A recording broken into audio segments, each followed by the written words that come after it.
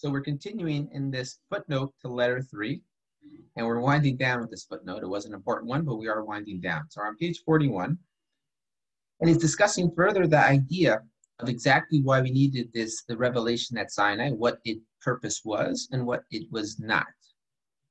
So in the second paragraph, Rabbi Shamshon Raphael Hirsch has been criticized for not adequately proving the truth of Judaism logically.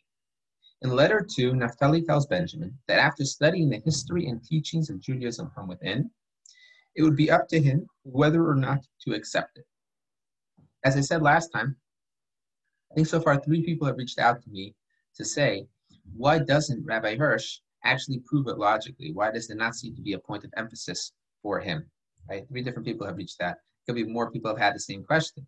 But over here he's addressing it head on. Rabbi Elias is addressing why it is that he does not seem to try to prove it logically. This criticism seems particularly valid since he stresses that Judaism does not demand belief. Right? This is an interesting topic of its own. Right? What in other religions, dogma is very important. In Judaism, dogma was never an important thing until the Rambam came around in the about 900 years ago. There was never a concept of like the principles of Jewish faith. When the Rambam came around, he did try to sort of systemize it as he did to many other things. But this was a new idea. So, however, the truth of Torah, according to Rabbi Shamshon Raphael Hirsch, does not require either logical proof or blind faith. It is rooted in the empirical, historical experience at Mount Sinai. So we're not trying to prove it logically, and we're not trying to establish anything that you can deduct from other things. I'm just saying it is one thing and one thing only according to the verse. It is the empirical, historical experience at Mount Sinai. The revelation of the Torah, written in oral, in turn made certain that we would see our world, nature and history, in the right perspective, beyond the possibility of mistakes. We do not have to prove Torah, but to learn from it. Recent writings by a number of Balei Teshuvah, right? Balei Teshuvah means people who have returned towards an observant lifestyle, have described the profound role that incontrovertible evidence of a public revelation played in their own return to Judaism. So the first person who he's quoting over here, Rabbi Uri Zohar, I don't know how many of you are familiar with him, but Rabbi Uri Zohar started off life very much decidedly not as a Rabbi Uri Zohar, but was rather maybe perhaps the most prominent actor and director in the Israeli film scene in the 50s, I want to say, actually it's probably 60s and 70s. But then he actually became a religious Baal Teshuvah, and now he has a long beard and big peyot and a kippah, and he talks often, and I heard him speak actually. He one time came to the yeshiva that I was in when I was in elementary school, and he spoke about this idea about the seminal moment in his return to a observant lifestyle was the idea of a national revelation that just blew him away. Dr. Akiva Tatz, Anatomy of Search, by Simcha Cohen. Indeed, as Rabbi Shamshon Raphael Hirsch points out, the Torah goes to great lengths to establish the fact of a public, supernatural revelation beyond the possibility of a doubt. It emphasizes that the revelation took place in the presence of the entire people, unlike the birth of any other religion. So any other religion that is based on an idea that there was a divine revelation, you find something very interesting. If you would plot, set up your graph and start plotting, how many people did God reveal himself to in any other religion that is basing itself on a divine revelation? What you will find is, 1, occasionally 2 people God revealed himself to in the presence of 2 people. And that's it. Every other religion that is based on a divine revelation is based on 1 or max 2.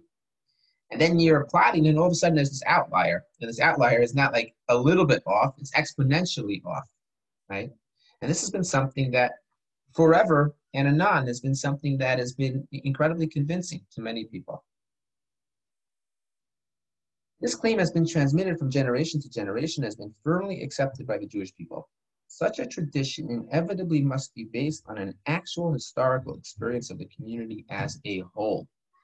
At no time could a demigod seeking to perpetrate a fraud have convinced the Jewish people that its ancestors had received a public revelation of which it had never heard before.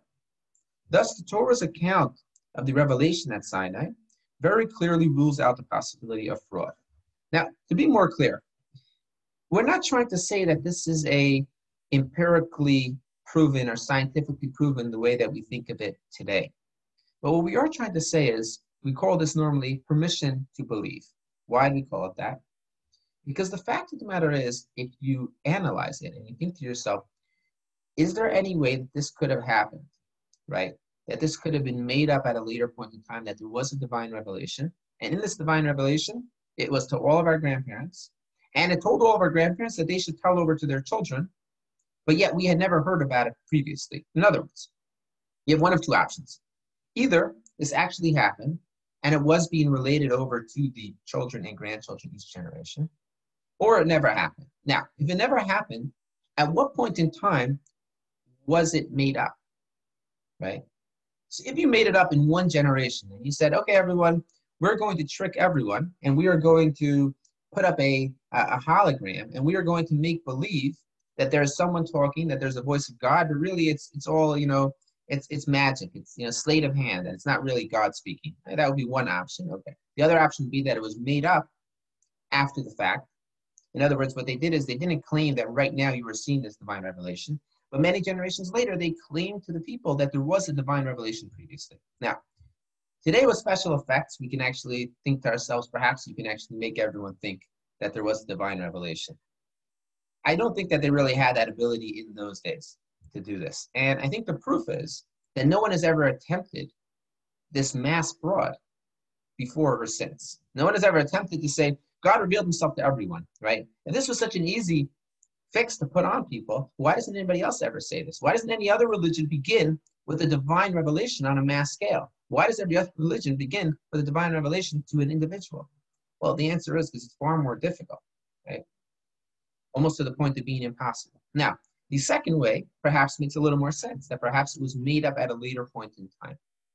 And what was made up is, oh, you should know, this has been said in the past, and it was said over to your grandparents, and your grandparents forgot about it, and then I found out about this, and I'm coming to tell everyone that this is what happened. In theory, one could try to pull that off, but I think we all would ask ourselves, the Torah itself says that you should relate this to your children, to your grandchildren. That first generation to whom this incredible charlatan walks up and says, listen, guys, I got the goods. Okay, here's the goods. The goods is that everyone was there, and all of your grandparents were there, and all of your great-grandparents were there, and there was hundreds of thousands, if not millions of people standing there, and God revealed the Torah to them. I think we all would ask ourselves, wait, how come you know that and none of us know that? Why didn't our grandparents ever tell us that, right? So it's not like a falsifiable, it's not like scientific evidence, but it's permission to believe. It's something that's highly unlikely to have been falsified. The details recounted by the Torah further underline this point. At the time of the revelation, not only the people were forbidden to be on the mountain, whence came the divine voice, but so was Moshe himself. Right? The Torah itself tells us that Moshe was not permitted to be on the mountain, which means Moshe was standing with the people when God was speaking. Right? The best ventriloquist wouldn't have been able to pull it off. Right? That there's this thunderous voice coming from very far away. It wouldn't have happened. Right? In any case, Moshe was a human being of normal background, humble and hard of speech. In no way could he be seen as a demagogue scheming to mislead a people and as the originator of the law. I want to emphasize this point for a moment. I just read something this past Torah portion. I was reading a book called the Drashot HaRab, the Sermons of the Rabbeinu Nissim, who was a Spanish genius and Torah scholar in the 1300s. And he says like this, he says, there is actually a law in the Torah, in the oral Torah, that to be a prophet who's leading the Jewish people, you have to be wealthy, you have to be tall, you have to be good looking. There's so many different aspects that you have to have. Now, why do you have to have all of these things? Because you have to be someone who the people will accept as someone that they should respect and honor. And the question is, why does the Torah describe for us that Moshe is a koved peh? He stutters, he stammers, right? It's not exactly the kind of person you would expect. The person to convey to us the message, the eternal message of God, would be someone who has difficulty speaking straight, right? Considering that we know that generally speaking, they should be someone who we all can look up to. Most of us don't necessarily look up to that kind of individual. So what the Rad says is Moshe himself was puzzled about this. And he says to God, God, you're asking me to be the one to speak? I am an Aral Sifasayim. I'm someone who doesn't have an easy way of talking. So the answer is like this. The answer is it was critical that the prophet who establishes once and for all the idea that God speaks to people through prophets had to be someone who there would be no doubt at all that there is no trickery going on around here. This is not an incredibly charismatic individual. This is not a smooth orator who could cast a spell on us. Not at all. To the contrary, Moshe was someone who had difficulty speaking clearly. And yet still every person there was convinced beyond a shadow of a doubt that what they were witnessing was a true revelation of God. And that is an incredibly powerful thing to be able to say, why are we convinced that Judaism is the true religion and not all the other religions that are also convinced that they are the religion? The answer, according to Rav Hirsch, is this is the answer right here. Why has no other religion tried to pull off this incredible claim, right? And the answer is because it wouldn't be possible to pull it off unless it's actually true. So as far as Hirsch is concerned, he's not looking to prove anything logically. It's not necessary. All we need is the empirical evidence of the fact that it's impossible to have made up this tradition, and it's also impossible to have tricked everyone in the very first place.